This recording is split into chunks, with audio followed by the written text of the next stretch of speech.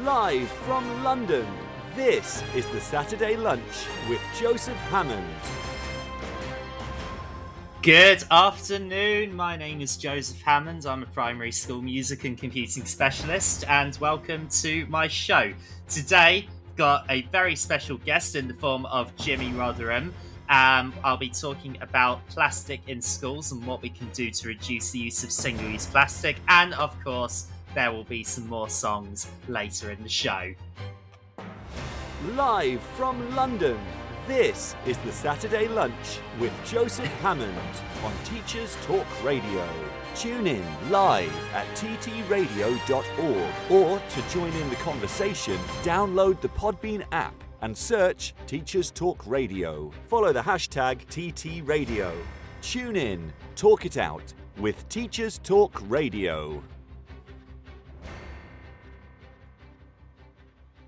Okay, so the first thing that we're going to do today is we're going to have our guest slot. So I can see that Jimmy's listening. So Jimmy, when you're ready, you can call in and we'll get going with your question and answer session, with your interview. And then later on, I'll be talking about, as I said, the use of plastic in schools and what we can do to avoid single-use plastic. And I'll be talking about, I'll be playing some songs, of course. So Jimmy, what you need to do is you need to find the section that says "Call In." And then I can invite you to co-host with me.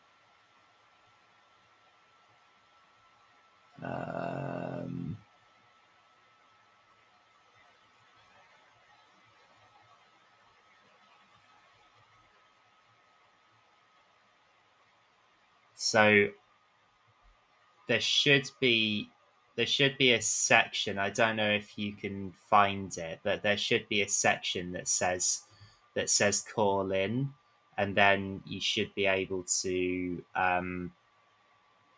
there we go, gotcha. Okay, so sent you the invite and it says you're connected. All right. Hello. Hi, there we go, I can hear you. Fantastic. Brilliant. All right. Well, Jimmy, thank you very, very much for coming on my show. I'm really excited to have you on. Oh, it's great to be here. Thanks for having me. So, Jimmy, I wanted to start with kind of just a bit about your background. So, what was your music education like as a child, and how did you get started as a music teacher? That's a long story, but so I was really lucky in my house. We just happened to have a piano. So as soon as I could reach that piano, I was starting to play little things, and then I started picking out tunes by ear. And my parents thought, let's try and get him some piano lessons. I wasn't from a particularly wealthy family. I think we could afford lessons here and there, but my mum couldn't afford the bus as well. So my mum would walk me miles and miles and miles every week in whatever weather conditions to go to the piano lessons that they were kind of scraping and saving for. So that was incredibly lucky, wasn't it? Incredibly lucky. That's commitment. That's major commitment, right? It is. Yeah, it is. And unfortunately, we're in a position in music education where some children have that and some children don't. And it's one of the reasons I'm really passionate about all schools giving a really, really good music offer, because then we're not leaving it to chance. But anyway, I got on my hobby horse a little bit then. I was trying to tell you about my background. So then I was kind of a musician then, so I was I had lessons piecemeal. I went through, I think I did my grade 1 and my grade 4 and then grade 5 and then my grade 8. I didn't kind of go through the exam treadmill. And I always really struggled to read music as a child. And my music teacher told me, "Oh, you're musically dyslexic. You can't read music. Basically, don't worry about it too much. Use your ear instead." So I did use my ear, and my ear got really good, and it got good enough to kind of earn me a bit of a niche living as a professional musician. Not very good living, but I kind of got a reputation as someone who could use my oral skills. A band could give me a CD with 20 songs on it and say, "Can you play these songs live at a gig tomorrow? Because our keyboard player can't play them." I'm like, "Okay, fine." And I get a lot of that sort of work with bands. And I kind of did teaching on the side, to be honest. It wasn't really a passion of mine. But I really wanted to get into music therapy. I was always really fascinated by that. So I started working in a SEN department in a secondary school to get a bit of a taste for it. And like a lot of people do, I just ended up being in schools for a decade. And I enjoyed it. I ended up teaching A-level in a sixth form college. And then that was really nice. I was teaching music A-level for a couple of years, getting good results for the kids, really enjoying it. And then the big cuts came in about 2012, 2013, and suddenly my job got very hard. I was teaching about 5 BTEC courses on top of the music A-level. My hours were cut. And I was just doing 70-hour weeks and getting paid for a few days. That's and I think nasty. that's something that music teachers can fall into a little bit sometimes if they're not careful, because we're not always given full-time hours, but we're essentially given a full-time job when you're bringing all the paperwork and everything. So, yeah, it wasn't great. They offered voluntary redundancies. I absolutely bit their hand off. Thank you very much. And decided I wasn't going to teach again because of the stress. And went back to trying to be a musician. If it had been the weekend all the time, that would have been brilliant. I'd have earned a good living, but unfortunately it wasn't.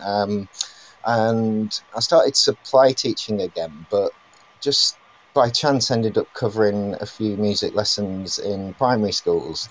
And I absolutely loved it, and I absolutely fell in love with it again, and fell in love with researching and learning more about it. Started to get really interested and excited by how music can be used to boost literacy and boost self-esteem and all these amazing benefits that music education has for young children. But I also quickly discovered that actually everyone's really musical.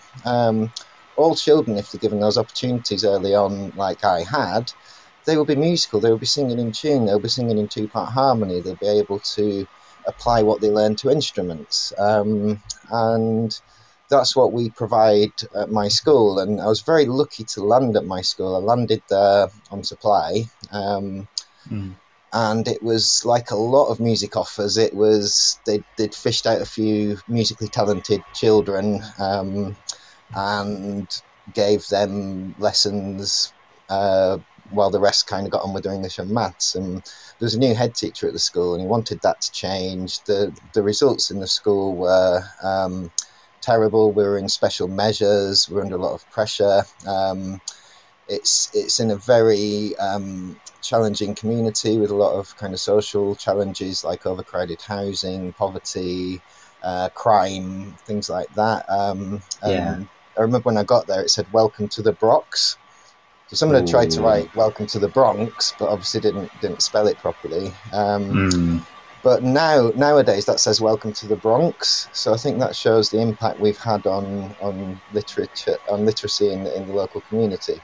But it as I say, it was in special measures, doing very badly, and that what the school was doing was getting more and more maths and English consultants, doing more and more booster clubs at lunchtime and after school for English and maths.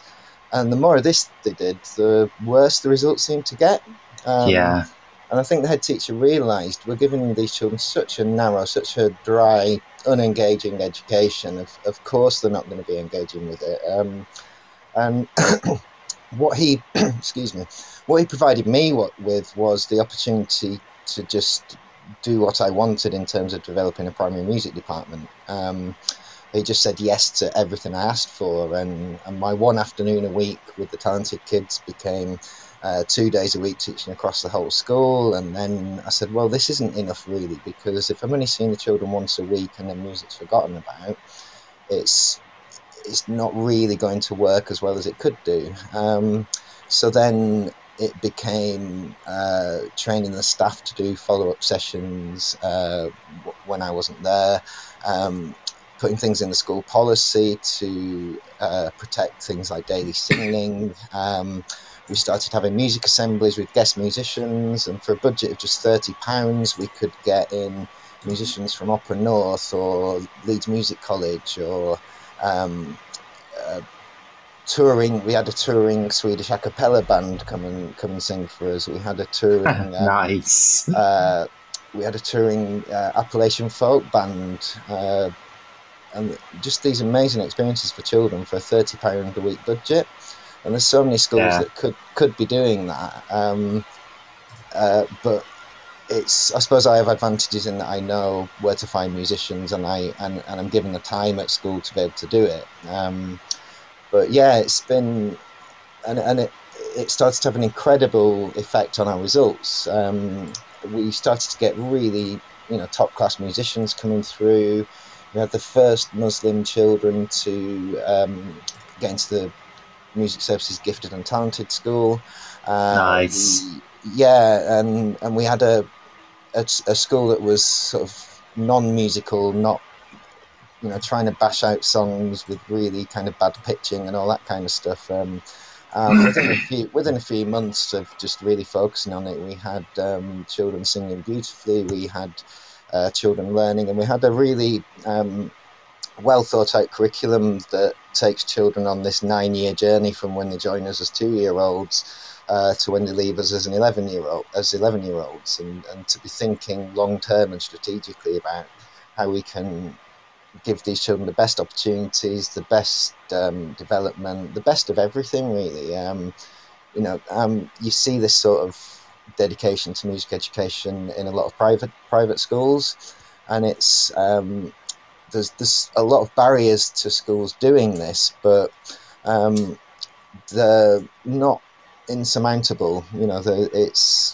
It does take thinking a little differently, but we had to do a lot of things very differently. We chose not to have lots of assistant head teachers and kind of senior leaders, and invest more in your kind of middle leaders, your subject specialists. So that gave us some money to be able to do that. We worked out a system where we didn't need supply teachers as cover, so that saved us a lot of money, which we could then put back into the arts. And children have up to 6 hours a week of music open to them every week.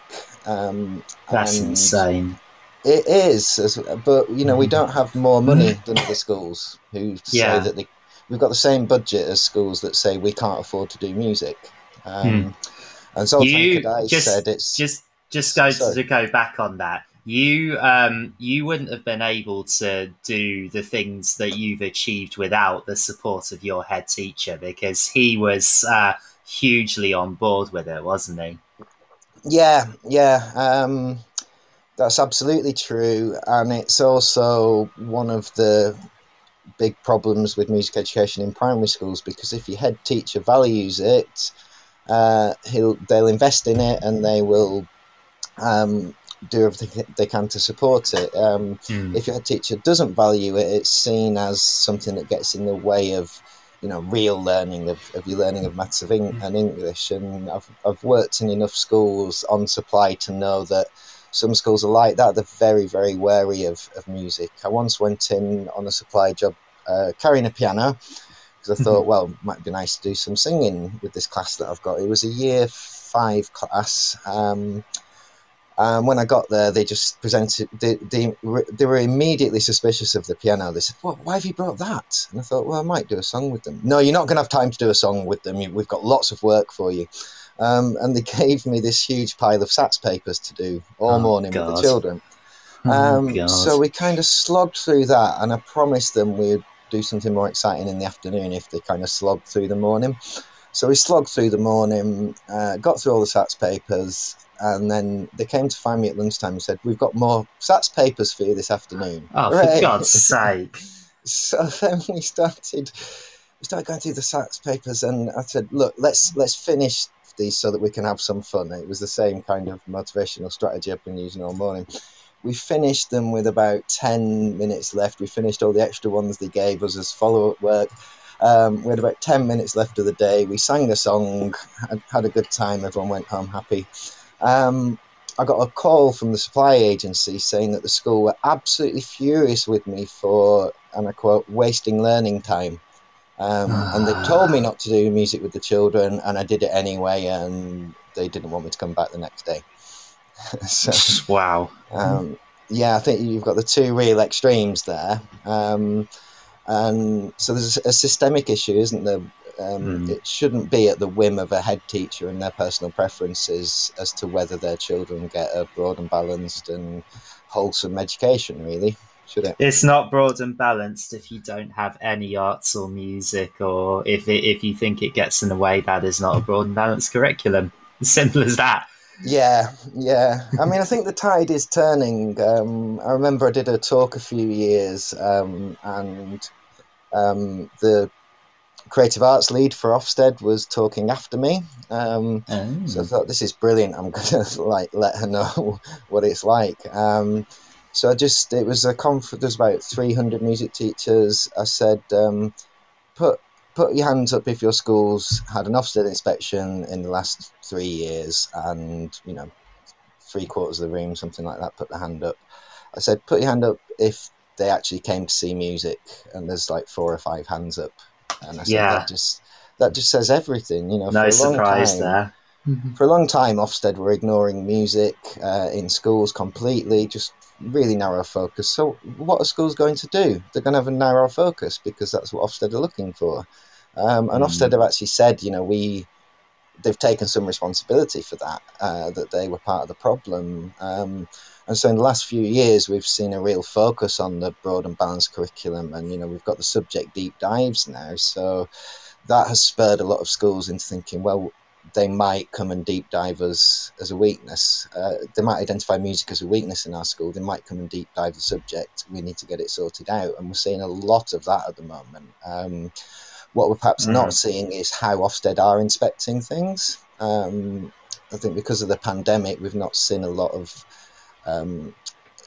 the ways in which the new inspection framework is actually impacting inspections and judgment. So I think especially with some schools just not singing at all out of fear of spreading the virus. There's those sort of things as well. Yeah. I mean, I think it's been interesting with the pandemic in terms of how schools have prioritised things when they come back and how the priorities might have changed. And I think, again, you've seen some schools who think, we need to catch up maths and English. We need to do that. That's our most important thing. The children are really behind. Let's do lots of that. Let's not worry about the wider curriculum. And then other schools who are saying, well, these children have had no social interaction for 18 months. They've had no development of the confidence, of the happiness, of the interactions with each other. And some schools have really placed well-being as a priority and recognise that the arts are a way of providing that for your children as well. So it's been very interesting. Yeah. I wanted to. Next thing I wanted to talk to you about is sort of your approach to music teaching. So you describe yourself as trog, so halfway in between traditional and progressive, and you very much base a lot of what you do on Kodály. So for those listeners that are not familiar with Kodály, how would you describe it to them? It's learning music through, in a nutshell, it's learning music through singing and play. So the children, you may have seen the sort of singing, clapping games, the sort of children's playground games. It's based on that sort of thing, but we will use the playground games to do things like show relative pitches between notes. We will use it to differentiate between semiquavers and quavers and all sorts of really clever things. And what's the other thing that's brilliant about the Kodály approach is that it is the sequencing of learning. So it starts with two notes, so and me, and then you really embed them in children so that they know that so is the high note and me is the low note, and they do lots of songs like seesaw up and down in the air and on the ground, and that becomes so me, so me after a while. Very deeply embedded because it's in all the games and songs that they're playing. And the great thing about doing it through play is it reverses that usual dynamic of the music teacher thinking, that's not sounding good enough. Can you try that again, please, kids? And all the kids are like, oh, we've just done it 12 times. It reverses that completely so that you're thinking, right, maybe it's time we moved on. And the kids are like, can we do it again? Can we do it again? And that in itself is something quite remarkable in the classroom. So yeah, it then develops from so and me to adding the la. So you got so la so mi so la la so mi, and then the next year you might add mi re and do. So then you've got your full pentatonic scale. In the same way, rhythms are developed. So first thing they do is get a strong sense of pulse. Once the class has got a strong sense of communal pulse, you'll move on to differentiating between pulse and rhythm, and then you'll move on to tar and TT rhythms. We call them tar and TT rather than crotchets and quavers because it's much more child friendly. It's much more I've logical. done that with my year ones and reception a bit. Yeah. Yeah, it makes much more sense to them, and a lot of the approach is very learning friendly like that. And rhythm syllables are a very powerful way of learning and decoding rhythms. And it works on very good pedagogy. So we have sound before symbol. You're not just seeing abstract symbols that don't mean anything to you. Each symbol you see has been carefully prepared over weeks, so that when you see it, you associate a sound to it. You understand it in relevance to what you've already learnt about the previous pitches. You then only then are you presented with it when you can kind of sing it successfully and it's already unconsciously embedded.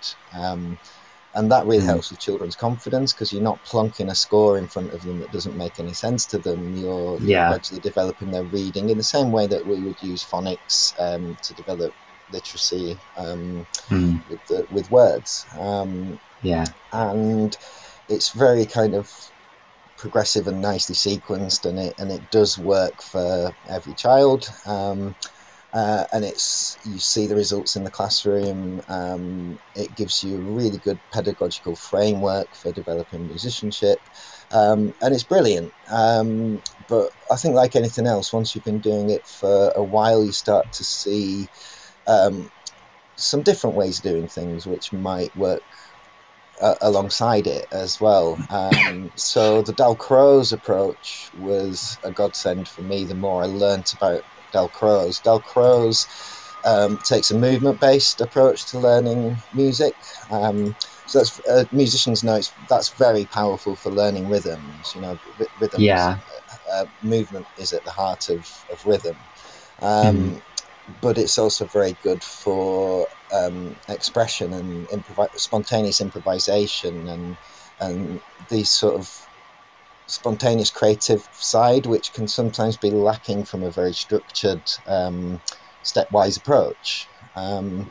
So I do a lot of that, but I also do, because I have the time to do it, I'm very lucky. So I don't just have half hour with my class a week where I have to cram as much learning in as I can. I can do a lesson which might be very focused on theory and be very teacher-led, but we also have opportunities for children to play in bands and just experiment and learn in a more kind of child-led sort of way, which is great for Yeah. their independence, and great for lots of things too. So yeah, when I say I'm neither a traditionalist or a progressive, I think some progressive teachers have said your curriculum's very rigid and etc. And I've said, well, actually, look at what we're doing. I don't think it is. Have a look at this, and they go, oh, okay, yeah, fair enough. Likewise, I think some more traditionalist teachers would possibly be horrified when they come in and we're just running around the room pretending to be rabbits. But when they understand why we're running around the room pretending to be rabbits, and we're actually doing things like preparing the feel of compound time, or preparing a new rhythmic element, or we're reinforcing something that we learned the previous week through the movement we're doing of the rabbit, then the penny drops and they're like, oh, brilliant, yeah. And I think it's quite interesting because we've had praise from Sir Ken Robinson, who says he wants all schools to be, arts-rich schools like Feversham. Nice. And we've also had praise from Nick Gibb, who thinks the way we do things is the way he wants people to do things as well, which is very interesting, isn't it? Because they're kind of polar opposites on the traditional and progressive spectrum. And I'm surprised that came from Nick Gibb as well, because I can't stand Nick Gibb and some of the things that he said. Just like, oh, pupils need to take extra exams in order to practice and combat exam stress, and yet here he is saying that he loves what you guys are doing. Seems a bit hypocritical if you ask me, but I'm really glad he supports what you do at the same time. Yeah, I mean, I found Nick Gibb something of an enigma, really, because on the one hand he was championing the EBacc, and you don't have to dig very deep to find out what a devastating effect that's having on the arts in secondary schools, and yet at the same time he's saying music is really important for every single child, and we want every single child to be able to read music when they leave primary school, and the Kodály approach is a great way of achieving that for as many children as possible. So yeah, I think people see what they want to see in your approach. I think they kind of, but also I think the vast majority of us will be very traditionalist at times. We'll be very teacher led at times. We'll be very, we'll have the kids sitting in rows at times, and then at other times we'll have the kids running around freely. We'll have them sitting in circles. We'll have child-led stuff. I think the vast majority of teachers teach like that and get the best that they can from both worlds, and that's why I find the tribalism quite saddening, because I think we can all learn stuff from Tom Bennett and from Ken Robinson and from all these people. We might not agree with everything that they say or do, but I think there's so much we can learn from all of them. So I'm quite open-minded about, who I follow and learn from. And I think we just have so much to learn from each other. And so the tribalism does make me a little sad. But it is interesting you mentioned Tom Bennett, because my other specialism is computing, and one of the things that I love doing is using video games like Minecraft. Now, Tom Bennett was extremely against that, and I remember having a bit of an argument with him on Twitter, me and other people who use Minecraft in school, about the value of it. And he's an interesting one. Yeah. Talking about Minecraft, some children at my school did some incredible work. The brief was to design an Anderson shelter, because they've been learning about the Anderson shelters in the war. And he did it all on Minecraft and filmed it, put some music to it. And it was just amazing. What an incredible piece of work. And yeah, I think it's a shame if we're stopping children from doing that sort of work, because they need to, don't they? I mean, it's Yeah. like it or not, we're deep into the digital age where, people earn living doing those sort of things, don't they? Yeah, they do. And to kind of shut that off from children is, again, I think it's about being open-minded to different ways of learning, and that is one. That's one way of learning about things and presenting your work and interacting with others and all the rest of it. So yeah. And I think music is actually a really good example where perhaps some so-called traditional methods can feel a bit outdated. However, in music, Kadai Dalcroze, they're based on years, on Orff as well, they're based on years of research and practice, and we know that those methods work. And that my school's very progressive. However, I'm kind of similar in the way that in some of the ways that I teach things will be fairly traditional ways, just because we know from research and fact that these things work. Yeah. So before we finish, Jimmy, just wanted to can you tell us a little bit about your experience of being nominated for the Global Teacher Prize?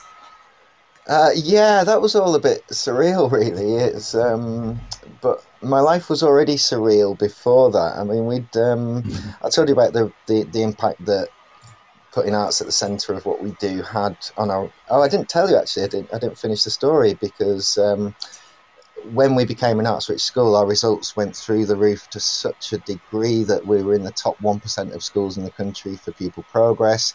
Nice. We were getting better SATs results than the private schools around us. We had the best SATs results in Bradford. Nice. And 98% of children in our school don't speak English as a first language at home. So those sort of achievements ended up getting us a lot of publicity, and it happened very quickly. We got featured in The Guardian, that got millions of shares across the world. A lot of people found it very inspirational. Then we had follow-up things from The One Show, which went out to millions, BBC World Service. There's all sorts of things online, like there's a South Korean news item about Feversham, which is very entertaining as well. But yeah, started to then get visitors from all over the world, so from the Cook Islands and all the way up to Canada, mostly English-speaking countries, but virtually every English-speaking country around the world was wanting to know more, was sending visitors to shadow me. It was quite stressful at first, having an important visitor with you all the time, watching you work it. But then after a while, you just kind of get used to it. But I was learning so much from these visitors as well, and I was being asked to talk at so many conferences, but also you get to be a punter at those conferences as well. So it's amazing for my own CPD and my own development. And it was, just very, very surreal. I got invited to the Brits, to the top VIP table at the Brits, and I was trying to find my seat, and the bouncers looking at me going, you won't be on that table. That's for like big celebrities. You won't be on that table. And then eventually we found out I was on that table. It wasn't a mistake. And Dubai was a bit like that. So we got flown over to the Global Teacher Prize ceremony. It was in the hotel, one of these hotels with helicopter pads and private jet pads, and it was, and just constantly, you had people going around with service trays giving you the nicest food you've ever had on tap all the time. Wow. Got to live like a millionaire in Dubai for a weekend. That was really very, very surreal. I bet that was quite overwhelming. It was quite overwhelming, and it's really nice to have your work recognised. But I was also very determined that we wouldn't just be tomorrow's fish and chip paper, and that we could hopefully use our story to inspire more schools to get more music for more children, because I think that's what really drives me more than anything. When I see what we're doing at Feversham and then see what most children in state schools are getting, I get quite upset by it, and it really motivates me to too. try and do more, to help all these poor all these poor classroom teachers who are given no training whatsoever and told you have to teach music, off you go sort of thing. We could be doing a lot more to help them. And that's something I've been really pushing for. And a great thing to come out of all this is I'm now being influential with the Department for Education and with Ofsted. I've got the Department for Education, lots of people from there coming to visit me next week to see how I do things. You and I are going to do an exchange sometime as well. I really want to come that'd be great, and see you. Yeah, goes to anyone. Anyone's welcome at Feversham to come and see how we do things. And you should come and see Liberty Woodland School. I think you'll really like it there as well. My school. I'd love to. Yes, yeah. Where are you based? South London. South London. Yeah. I will. Yeah, I'm in London a fair bit in the future, so I will definitely come say hello. Yeah, and I'll tell my bosses, who you are, and I'm sure they'd love having you as a guest. Right. Well, Jimmy, just before we go, Anna Ruspach says hi. Hi, Anna. Yeah, she messaged me on Twitter. Say hi to Jimmy for me. I'm gonna have her as a guest on the show sometime as well, because she's also a music teacher legend. We speak a lot, myself and Anna. We talk a lot about things. So yeah. I went to see her teach in summer June 2019, and it was an amazing experience. Now, of course, she's left Downs Junior and gone to Leeds. Yeah. Well, Jimmy, thank you so much for being a guest on my show. I really appreciate that. Oh, you're welcome, Joe. Thanks for having me. It's been a pleasure. I hope people enjoyed it. Yeah, brilliant. All right, we're going to take a little ad break, and then I'm going to talk a bit about plastic use in schools and how we can reduce that. Need support with your phonics teaching? Did you know Oxford University Press now has 3 DFE-validated programs to help you? Read Write Inc Phonics, Floppy's Phonics, and the brand new Essential Letters and Sounds. Essential Letters and Sounds will get all your children reading well, quickly, using phonics books you may already have in your classroom. Developed by the Knowledge Schools Trust English Hub, it's affordable, easy to use, and makes teaching phonics with letters and sounds more effective. Whatever your school's phonics needs, Oxford has the solution. To find out more and receive support from your expert local educational consultant, visit oxfordprimary.com/phonics. Okay then, so I wanted to talk now a bit about plastic and what we can do as schools to reduce the amount of single-use plastic that we use. And I wanted to talk about this today as it brought on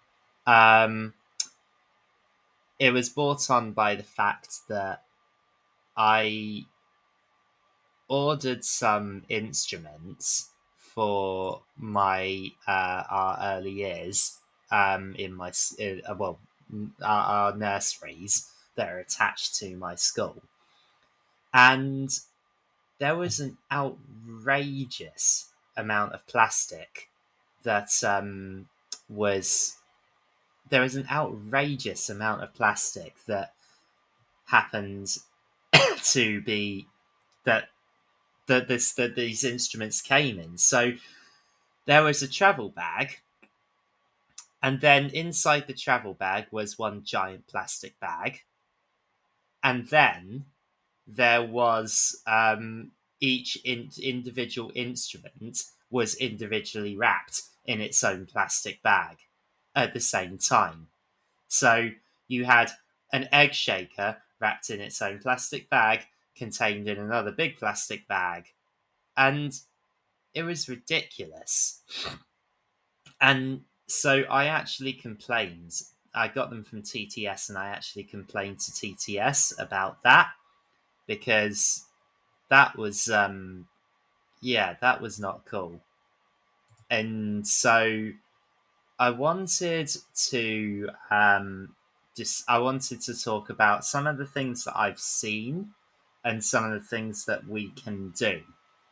I've got an example of a previous school I was at, where sometimes for lunch, their dessert would be yogurt, and they would come in these individual plastic pots.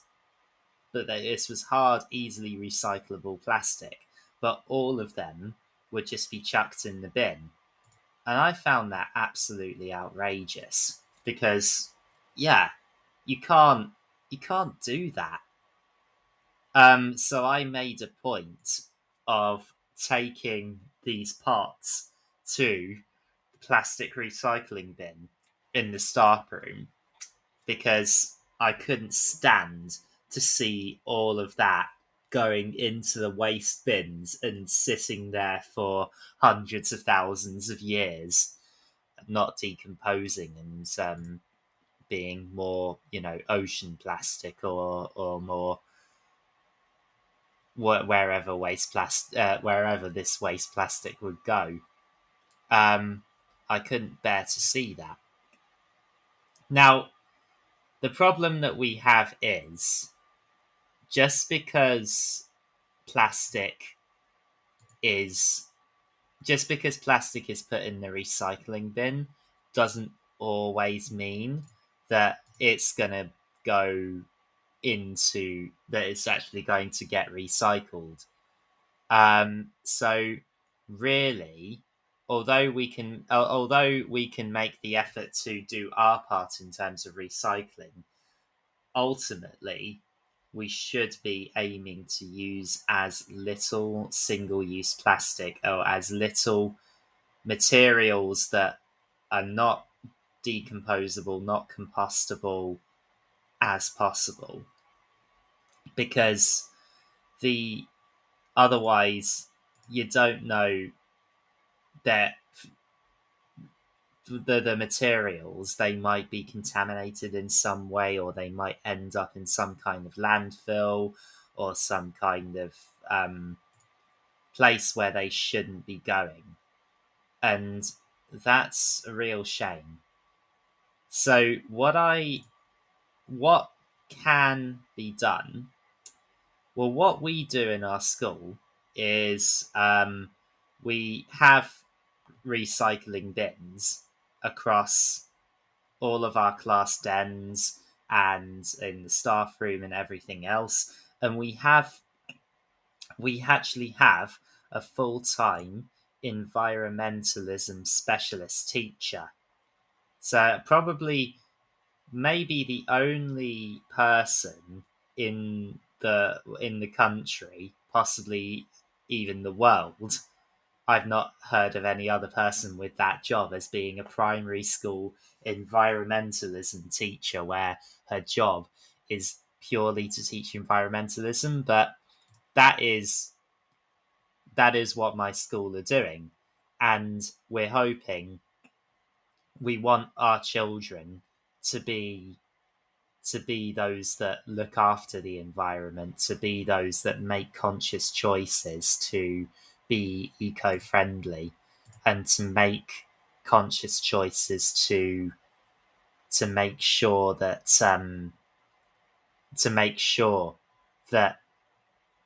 we are doing everything we can to look after our planet. And I think what can sometimes happen with awards like eco schools and things, what can sometimes happen is there can be a little bit of a tick box exercise, and being environmentally friendly is not just about ticking boxes. There's always things we can improve. And if you're going to get an award, then that shouldn't mean that you do the bare minimum to get an award. Like, you get the Eco Schools Award, but then you don't really carry it on after you've gotten the award. It's got to be an ongoing thing.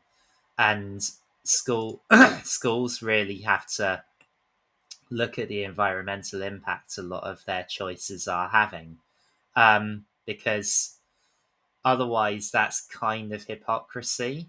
If you're saying we're an eco-friendly school, but then no actual action is taking place, it's just you've ticked these boxes, therefore you've got a status on your website. And that's what I want people to change. Like, in my school, we don't have eco school status. We are working towards it, but we are already doing a lot just due to the nature of my school. But we are very environmentally conscious. And another thing that brought this to my mind is sort of the medical plastic waste that's been going on recently, because with COVID and everything, that is, you're required to, when you take a COVID test, you're required to put bits in biohazard bags. That's soft plastic. That's really hard to recycle. You're required to put so much hard and soft plastic, but a lot of it's impossible to recycle. It can be impossible to recycle. And also single-use masks as well. I mean,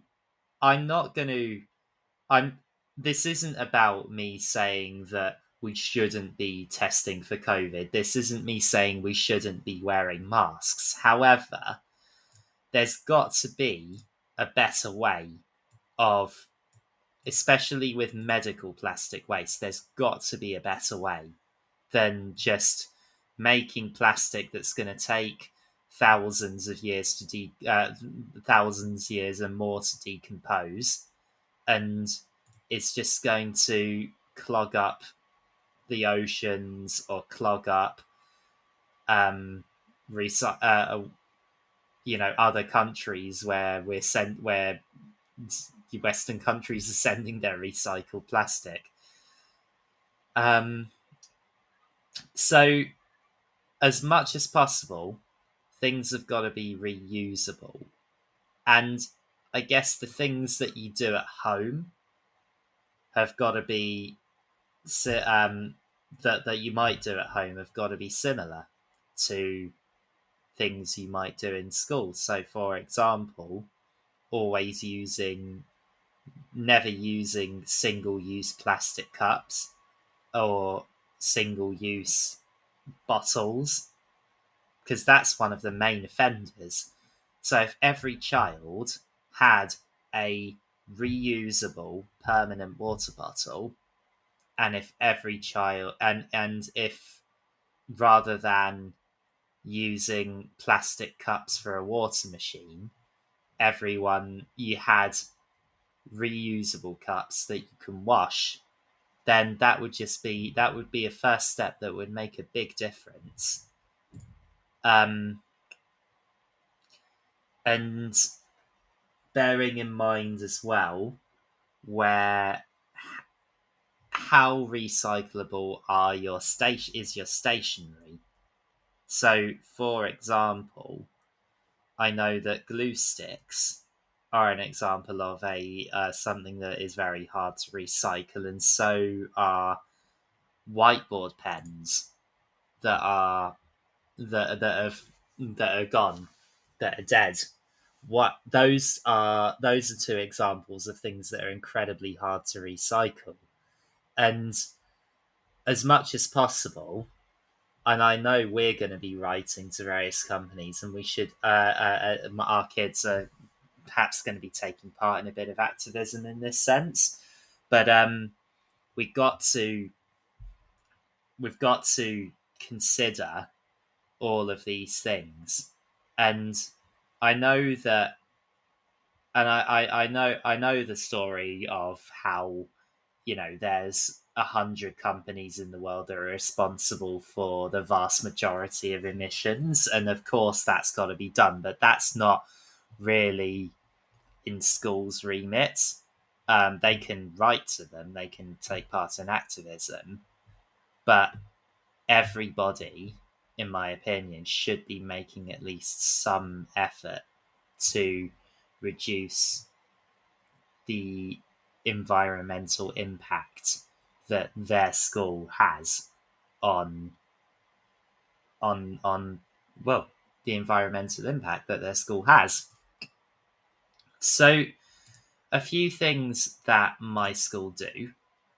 Well, we never use any single-use cups, single-use cutlery, any of that. So our food waste always goes into a separate food waste bin.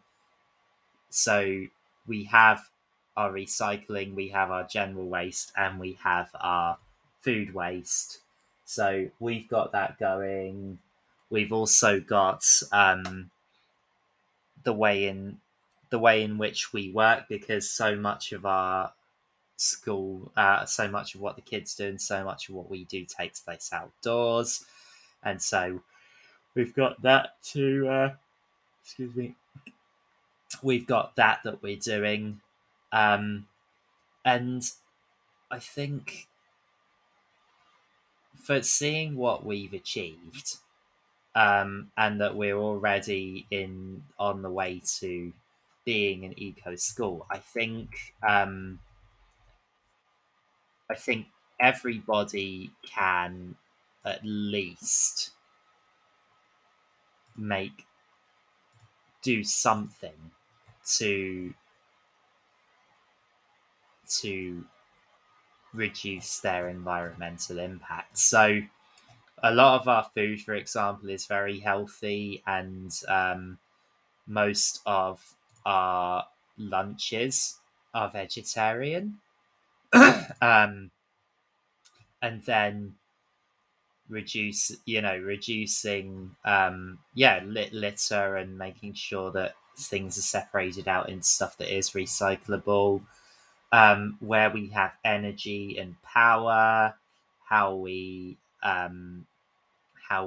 use greener energy sources, and how we look after the biodiversity in our schools. Now, I know in urban areas that might be tricky. However, if you've got areas where you can build bug hotels, for example, or look after animals in some way, plant bee-friendly flowers around your school site. Those are just a few things that you can that lots of schools can do to help the environment. I know that we've got because our site is all outdoors, we've got quite a lot of biodiversity around, and I think that people could, even if you've got urban areas, even if your school is in an urban area, I think it would be worth looking into and seeing what you could do in an urban area, because there are some plants that you can put indoors that will help clean the air up, or you can, plant things on buildings. That's another thing, especially in urban areas, that people need to consider the impact they have. Clean air, because especially if you're from London like me, in the most built up areas, the air isn't very clean at all, and that can have a huge impact on people's breathing, especially if you have asthma like me. It can have, and for the kids as well, it can have a big impact on their mental health. And I think people underestimate that. So, taking care of air cleaning plants, that's a simple thing that lots of people could do that would really help with taking care of your children, yourselves, and your general and everyone's general health. Because clean air isn't just improving physical health, it's improving mental health as well. And that's, well, both of those things are extremely important in modern day life. Mental health. Lots more people are talking about having positive mental health, and that's a really good thing. And being environmentally conscious, being eco-friendly, and reducing it will also do wonders for your mental health as well as physical health overall. So research shows that just 20 minutes a day, just 20 minutes of walking through a park or spending just time in nature and trees, just 20-minute walk a day can have a really positive impact on your mental health overall, and therefore consequently your physical health, because both are connected. And so we have to do whatever we can to make sure that we've got these opportunities, and for our kids as well. If we're in a particularly urban area, it's an incredibly tricky thing to do, but it's very much worth finding ways of spending time in nature, going for nature walks wherever you can, and taking care of the environment, just however you can. That's it's so important, and it's not worth, as I said at the beginning of this segment, it's not worth you doing eco schools. It's not worth you getting an award if the action's just going to stop after you've got the award. You have to keep going with it. Only then will our schools be much more environmentally conscious, and then we'll be teaching our children to look after the planet, look after the environment, and that will have a positive impact on everybody, because especially as adults and a lot of our generation, we perhaps we weren't aware of some of the impacts that our actions were having in the past, but then we, as news and scientific research and things became more prevalent and more talks about in the news, and then we've become more aware. And what's happened is sort of older generations, because they didn't know better, older generations have put a big problem onto younger generations. And it's there's no individual, I'm not placing any individual blame, but there's every little difference makes every little difference that you can make collectively will result in a big change. It's like, I remember a TV advert, and the about sort of saving energy, and the the end of it was, what difference can one person make? And then it showed about 100 different people saying, what difference can one person make? And then the impacts that those 100 people who didn't make a difference was happening. This was about saving energy. So hopefully, I'm hoping to see more schools soon taking environmental action and doing what they can. You know, we're probably the only school in the country, possibly the world, that has an environmentalism specialist teacher. I'm not expecting all schools to do that. However, if we could get someone who's in charge of being eco-friendly in the environment in every school, then, and that it's not just a tick box exercise, that actual action's taken and you follow through with your pledges, then we're going to see much happier, much happier and much more conscious schools that will take responsibility for things. Okay, I'm going to take a news and ad break, and then time for some more songs. This is Teachers Talk Radio, and this is Teachers Talk Radio News.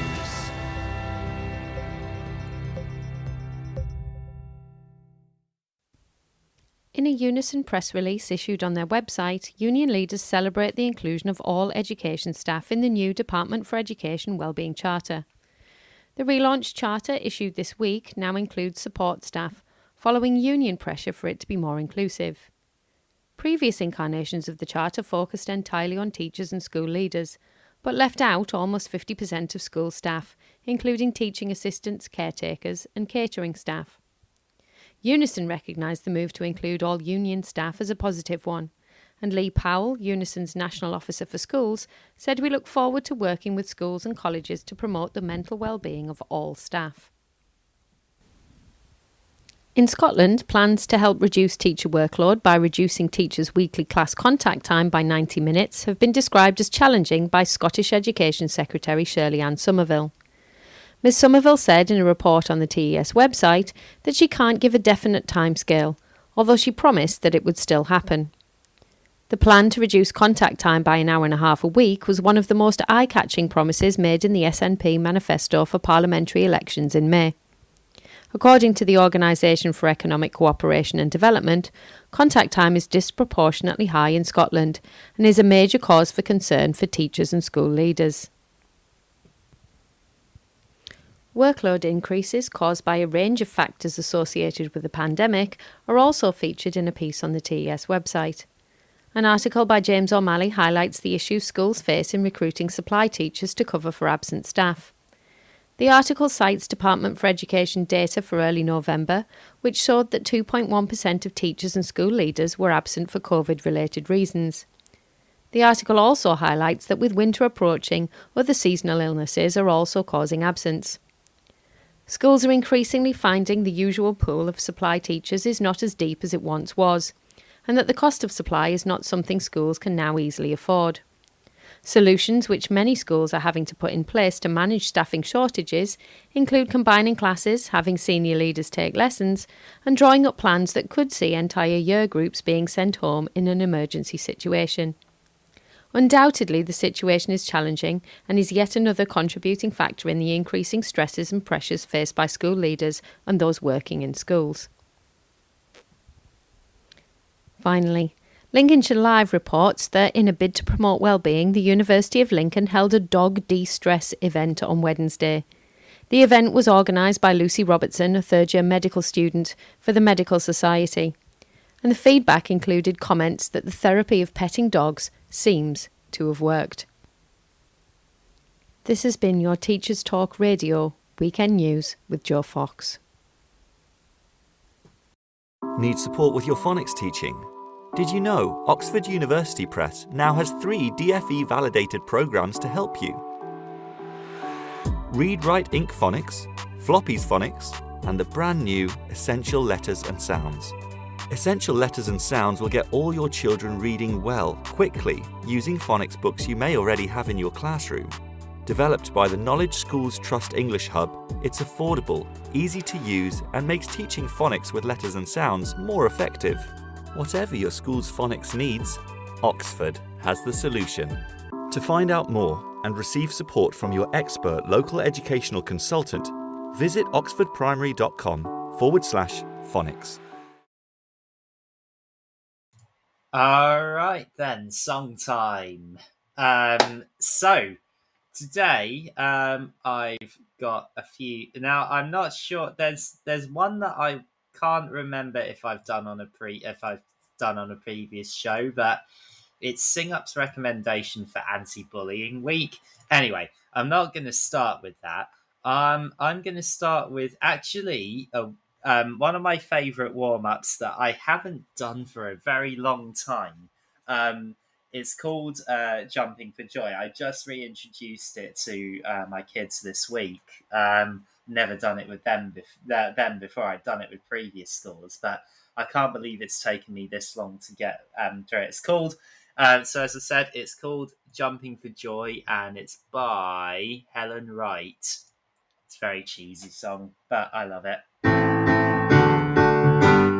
Everybody jump, clap, shake your fingers, jump, clap, shake your fingers, jump, clap, shake your fingers, everybody jump for joy. Stamp your feet and shuffle in a circle, stamp your feet and shuffle all around, stamp your feet and shuffle in a circle, everybody jump for joy.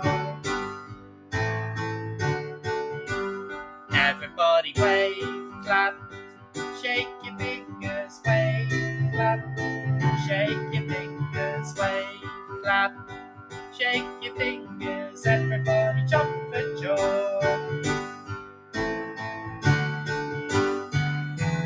Stamp your feet and shuffle in a circle, stamp your feet and shuffle all around, stamp your feet and shuffle in a circle, everybody jump for joy. Everybody bend, clap, shake your fingers, bend, clap, shake your fingers, bend, clap, shake your fingers, everybody jump for joy. Stamp your feet and shuffle in a circle, stamp your feet and shuffle all around, stamp your feet and shuffle in a circle, everybody jump for joy. So yeah, that's one of my favourite warm-ups to do during, especially for younger kids. It's a good one to just get everyone moving and get everyone in a good mood and stuff like that. Okay, so I'm now going to play to you. Yeah, I'm going to play this one next. So this one is great one for. This one's great for special needs and early years as well. It's called Dr. Knickerbocker. It's a traditional song, and it's more it's a traditional counting song. This is the version that I play and use with my kids. Dr. Knickerbocker, Knickerbocker number 9. He likes to dance and he keeps in time. Now let's get the rhythm of the feet. Then you stamp your feet. Yes, I've got the rhythm of the feet. Stamp, stamp. Now let's get the rhythm of the number 9. A 1, a 2, a 3, 4, 5, 6, 7, 8, 9. Dr. Knickerbocker, Knickerbocker number 9. He likes to dance and he keeps in time. Now let's get the rhythm of the hands. Yes, we've got the rhythm of the hands. Now let's get the rhythm of the feet. Stamp, stamp. Yes, we've got the rhythm of the feet. stamp, stamp. Now let's get the rhythm of the number 9. A 1, a 2, a 3, 4, 5, 6, 7, 8, 9. Dr. Knickerbocker, Knickerbocker, number 9. He likes to dance and he keeps in time. Now let's get the rhythm of the head. Then you nod your head twice if we've got the rhythm of the head. Yes, we've got the rhythm of the hands. Yeah, we've got the rhythm of the hands. Now let's get the rhythm of the feet. Stamp, stamp. Now we've got the rhythm of the feet. Now let's get the rhythm of the number 9. A 1, a 2, a 3, 4, 5, 6, 7, 8, 9. Dr. Knickerbocker, Knickerbocker, number 9. He likes to dance and he keeps in time. Now let's get the rhythm of the hips. Now shake your hips. Now we've got the rhythm of the hips. Yes, we've got the rhythm of the head. Now we've got the rhythm of the head. Now we've got the rhythm of the hands. Yes, we've got the rhythm of the hands. Now let's get the rhythm of the feet. Yes, we've got the rhythm of the feet.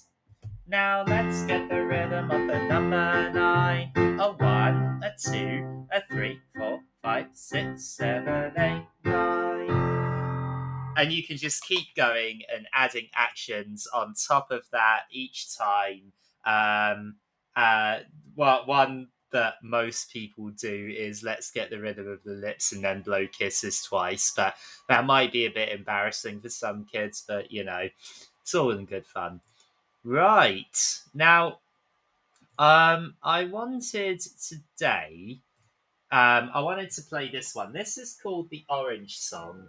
Now, I'm not sure if I can't remember if I did this last week. But it's a song that's a little bit about bullying in a sort of very quirky way. And yeah, it's a good fun song, and you can sort of add your own little play and drama and add some actions to it and all that. I'm going to play this one on the guitar. And if you're a beginner guitar or ukulele player, you can literally play this on one chord, C7. So if you get that, then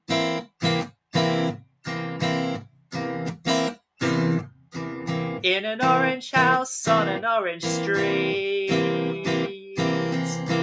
lived a little round orange who was kind of sweet. But there were 2 bad apples on the loose, gonna turn that orange into orange juice.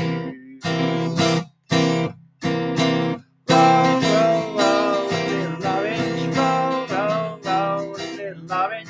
Roll, roll, roll, little orange. Roll, roll, roll, roll, little orange. Roll. I said roll, roll, roll, little orange.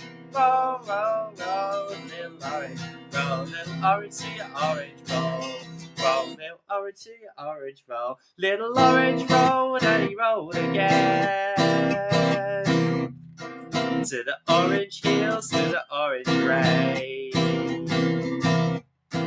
But a big fat mango in a Macintosh said he turned little orange into orange squash. Roll, roll, roll, little orange. Roll, roll, roll, little orange. Roll, roll, roll, little orange. Roll, roll, roll, roll, little orange. Roll. I said roll, roll, roll, little orange. Roll, roll, roll, little orange. Roll, little orange to your orange roll. Roll, little orange to your orange roll. 3, 4. Little orange roll, then he rolled some more. From street to street and from door to door. But every place he went, he was still afraid. Got that wrong, but there you go. If they knew he was orange, he'd be orange. And roll, roll, roll, little orange. Roll, roll, roll, little orange. Roll, roll, roll, little orange. Roll, roll, roll, roll, little orange. Roll. I said roll, roll, roll, little orange.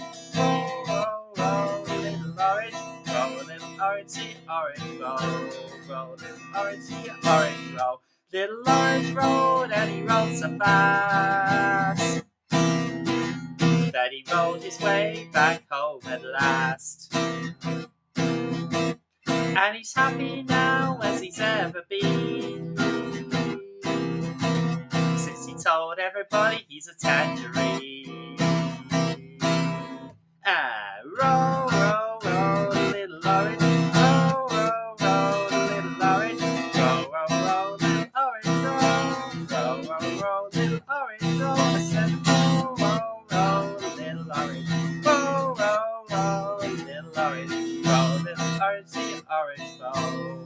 Roll, roll, roll, little orange roll. So that song can literally be done with one chord. And what you can do with it is you can kind of make it a call and response. So you can have it.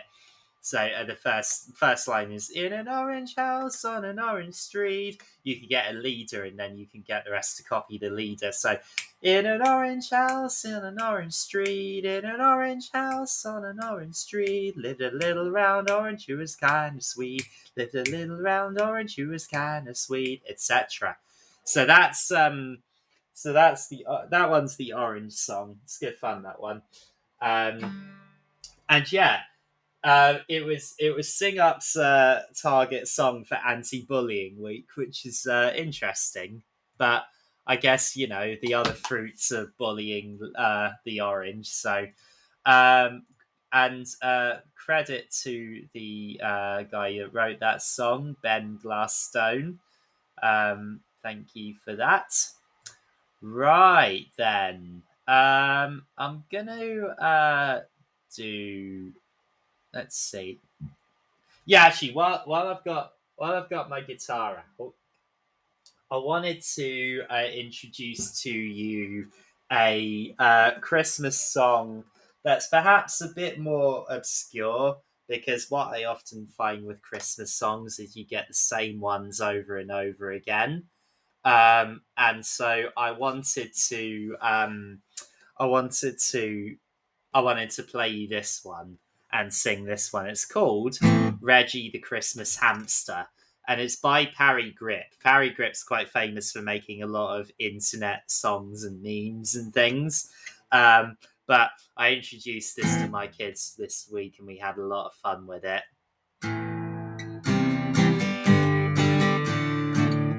Ring, ring! Hello? Yo, Reggie! It's Phil, the elf from the North Pole. Hey, Phil, what's up? It's an emergency. Santa broke his sleigh. You gotta deliver all the presents, or Christmas will be a disaster. Uh-oh! He's Reggie the Christmas Hamster, saving Christmas Day, delivering the toys to the boys and girls, 'cause Santa broke his sleigh. Yeah, you're doing it, Reggie. Go! It's a Christmas miracle. But Reggie, where'd you keep all those toys? In your cheeks. Awesome. He's Reggie the Christmas Hamster, saving Christmas Day, delivering the toys to the boys and girls, 'cause Santa broke his sleigh. He's Reggie the Christmas Hamster. He's Reggie the Christmas Hamster. He's Reggie the Christmas Hamster. He's Reggie the Christmas Hamster. Merry Christmas and season's greetings from Phil the Elf and Reggie the Christmas Hamster. Yeah, that one's great fun. It's like the original track has got a lot of rock guitars and things. So literally the day after I introduced it to them, some of my younger kids made drawings of Reggie the Christmas Hamster. So yeah, that was a lot of fun. Right. Now, when it comes to musicals, there's several songs that are good for, well, obviously in secondary school, you can do quite a lot with musicals. However, it's certainly possible to do justice to a musical, a famous musical in primary school. And one of the most fun to do is Bugsy Malone, in my opinion, because you can get silly string, you can get pies, and everyone gets messy, and it's a lot of fun. It's also got some great songs. So I have taught my kids Bad Guys from, not Bad Guy, the recent hit, but Bad Guys from Bugsy Malone. Whenever people mention Bad Guy, I keep thinking of the Bugsy Malone song Bad Guys. But I wanted to play that to you in case you haven't heard it. I'm sure all of you have.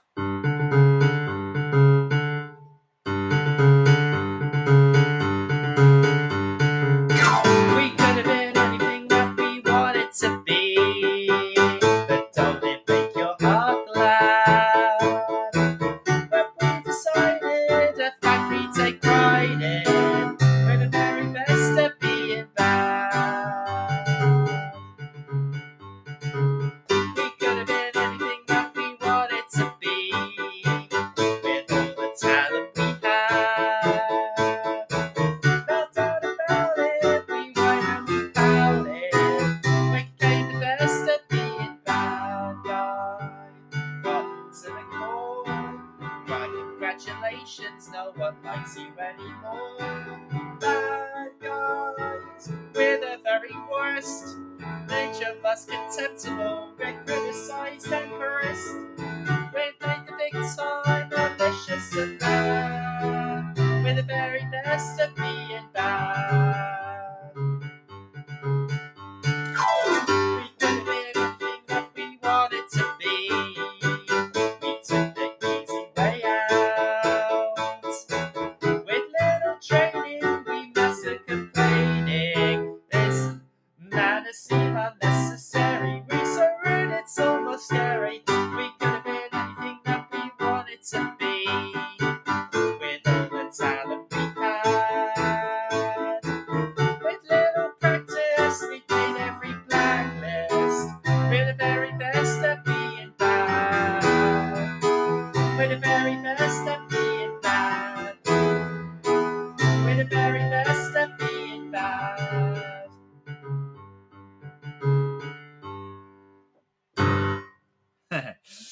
Yeah, so that one, as well as being part of Bugsy Malone. Oh, hi, Vicky. Vicky is my auntie. So lovely. Good. Thank you. Thanks for coming and listening. Cool. So that was Bad Guys from Bugsy Malone. Now, how much time do I have? Yeah, I might have time for all of these, I think. Let's do this one.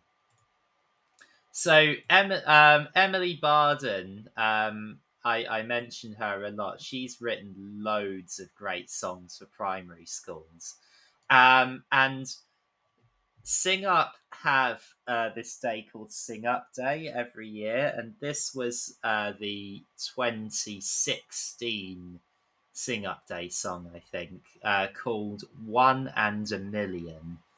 And it's probably, I and many people agree, the best of these Sing Up Day songs. So I wanted to play it to you and sing it to you. Hopefully I'll get this right. It's been a while since I've played this.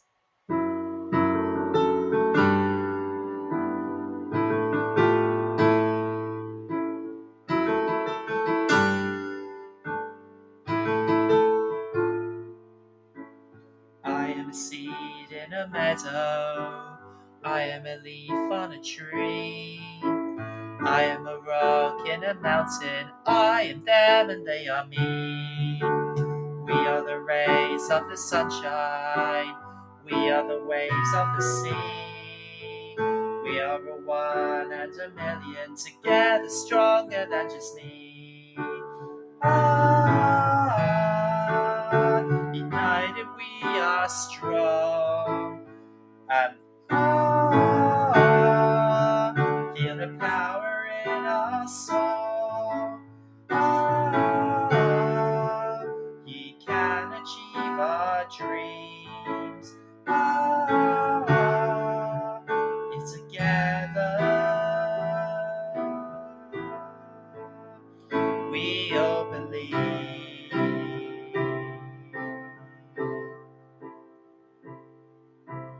One and a million join us today, building tomorrow, leading the way.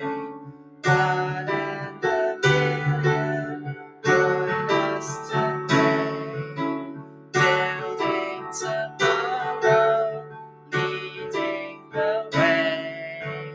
I am a rose in a garden, I am a star in the sky. What's the words?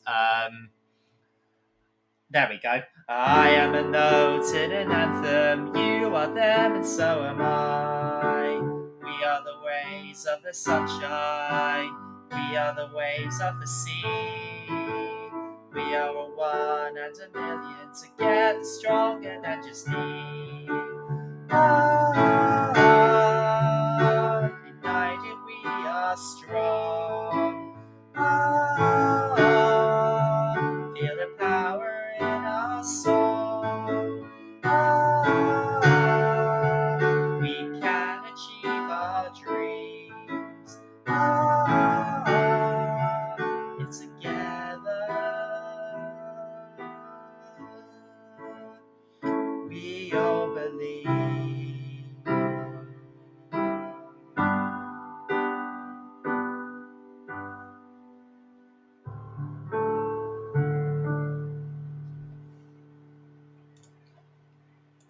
Sorry, I know I slightly messed that up. But sorry, Emily, if you ever listen to this. Right, got time for one more. Little bit of a traditional one and a good laugh. To get and good one to get your kids acting this out. So there was an old woman who swallowed a fly. I don't know why she swallowed a fly. Perhaps she'll die. There was an old woman who swallowed a spider that wriggled and jiggled and tickled inside her. She swallowed the spider to catch the fly, but I don't know why she swallowed a fly. Perhaps she'll die. There was an old woman who swallowed a bird. How absurd to swallow a bird. She swallowed the bird to catch the spider that wriggled and jiggled and tickled inside her. She swallowed the spider to catch the fly, but I don't know why she swallowed a fly. Perhaps she'll die. There was an old woman who swallowed a cat. Imagine that, she swallowed a cat. She swallowed the cat to catch the bird. She swallowed the bird to catch the spider that wriggled and jiggled and tickled inside her. She swallowed the spider to catch the fly, but I don't know why she swallowed a fly. Perhaps she'll die. There was an old woman who swallowed a dog. What a hog to swallow a dog. She swallowed the dog to catch the cat. She swallowed the cat to catch the bird. She swallowed the bird to catch the spider that wriggled and jiggled and tickled inside her. She swallowed the spider to catch the fly, but I don't know why she swallowed a fly. Perhaps she'll die. Right, I'm noticing that I'm running out of time now, so I'm going to finish it there. Although the way you finish that song normally is quite tough. Like the last verse is like verse 8 is that there was an old woman who swallowed a horse. She's dead, of course. And it just stops there. So yeah, if you're a listener and you're a music teacher, let me know how you end that song, because I'd be interested to know. Okay, well, I'm going to have to finish my show there. So thank you very much to everyone who listened live, and if you downloaded it, if you downloaded the episode, then thank you for downloading and listening. Thank you very much to Jimmy, my guest for the day, and I will see you all next week. You've been listening to Teachers Talk Radio. Tune in live and listen back at ttradio.org. We look forward to hearing from you next time on Teachers Talk Radio.